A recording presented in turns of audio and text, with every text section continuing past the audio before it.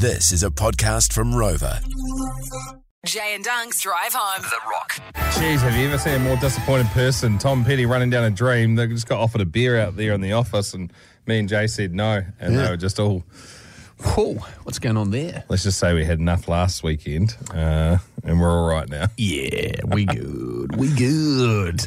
I used to know a bloke that worked at a surf shop in Mount Maunganui. Surf shop was called Nevada. You may have been there. Bayfair. See you there, Mount Maunganui. It's all here. Is that the catchphrase? Something along those lines anyway. Tell you what, you need traffic to that list because that's bloody there. Can't move anywhere. You got to have a bike now, the locals. Bayfair, see you there. Sit in traffic and stare from over there. Bayfair, where you lose your boat at the roundabout. That's a better one. But his job in between working at the surf shop was to be flying all around the place, and his main role, in which brought him in all of his cash, was that he was Tom Cruise's walkaway stunt double. Oh, yeah, this is the best. So his job as a walkaway stunt model was... Tom Cruise got to the point in his career where if the shot didn't include his face and it just involved him walking, then he wouldn't do it. He'd be like, I'm going to go and sit in the chair or get into my trailer. But doing some other stuff, making money some other way. And this guy's job was basically to wear whatever he was wearing and walk away from it. So whether it was something like The Last Samurai or Mission Impossible or all of those things, he had kind of, Tom Cruise got that weird little kind of limpy, walky kind of setup. Yeah, he had to perfect that. But he would be getting a full day rate as a stunty, and that was as much stunty as he did. Yeah, because Tom Cruise does the stunt work stuff. And I was like, man, I can't believe you get paid that. He used to get wedge, like absolute wedge. Amazing. Yeah. Because I know what we're going into here, before we get into it, let's talk about the elephant in the room. Radio announcers. Oh, mate. 100%. I still can't believe I get paid to this. I'm doing my dream job. I know. I don't know. Not many people can believe we get paid to do this. A lot of people probably don't actually understand. If you didn't know up until now, yeah, we do get paid.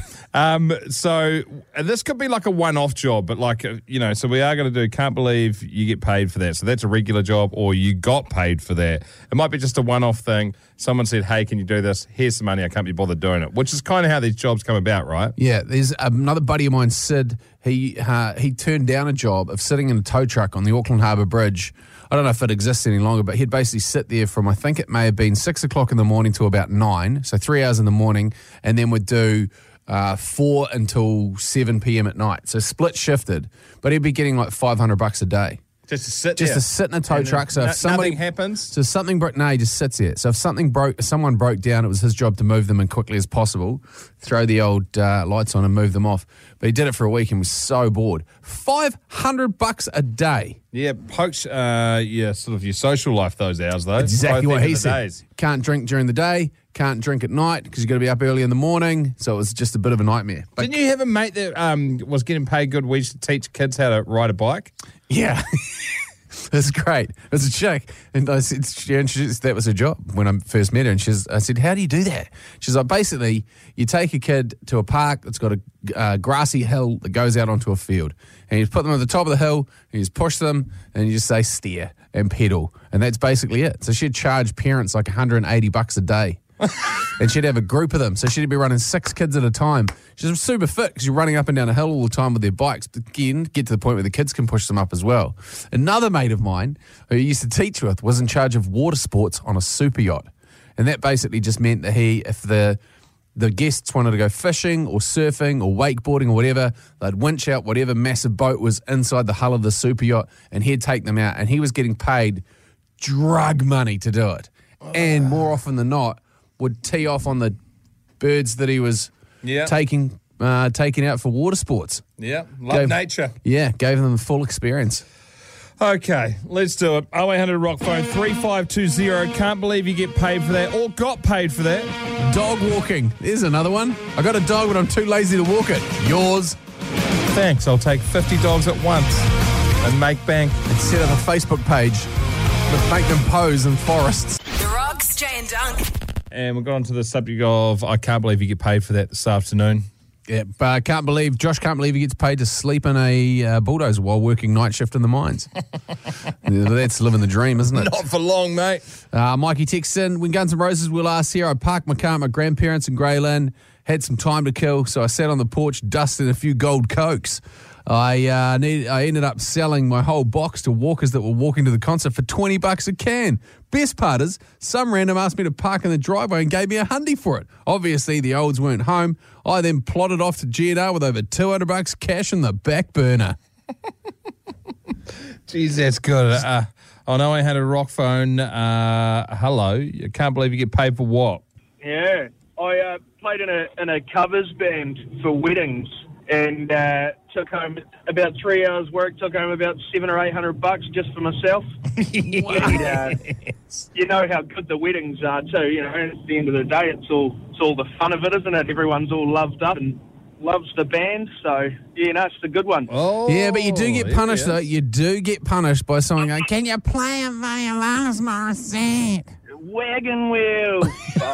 Yeah, definitely. That's good. The best part was the free piss. Yeah, I was just going to say, I was like, that's a good gig because you get to drink while you're working. Absolutely, definitely the favourite I've had so far. Yeah, help yourself to the buffet there as well, lads. You know, fill your boots. We don't want to getting too hammered on stage. Mate, seconds and thirds on dinner while they're doing the speeches. Hey, you can't complain on that either. There he is.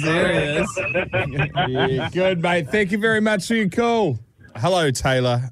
The topic this afternoon is, can't believe you get paid for that. What is that? Yeah, I used to run simulators at events for weekends and get paid $200 a day just to tell people how to drive a simulator. That's good wedge, isn't it? That's probably better than what most semi-professional drivers get. It paid better than driving my own car did, so... Yeah, great. No Perfect. doubt. Did you get to take the simulator as well with you, or did that go to somebody's house?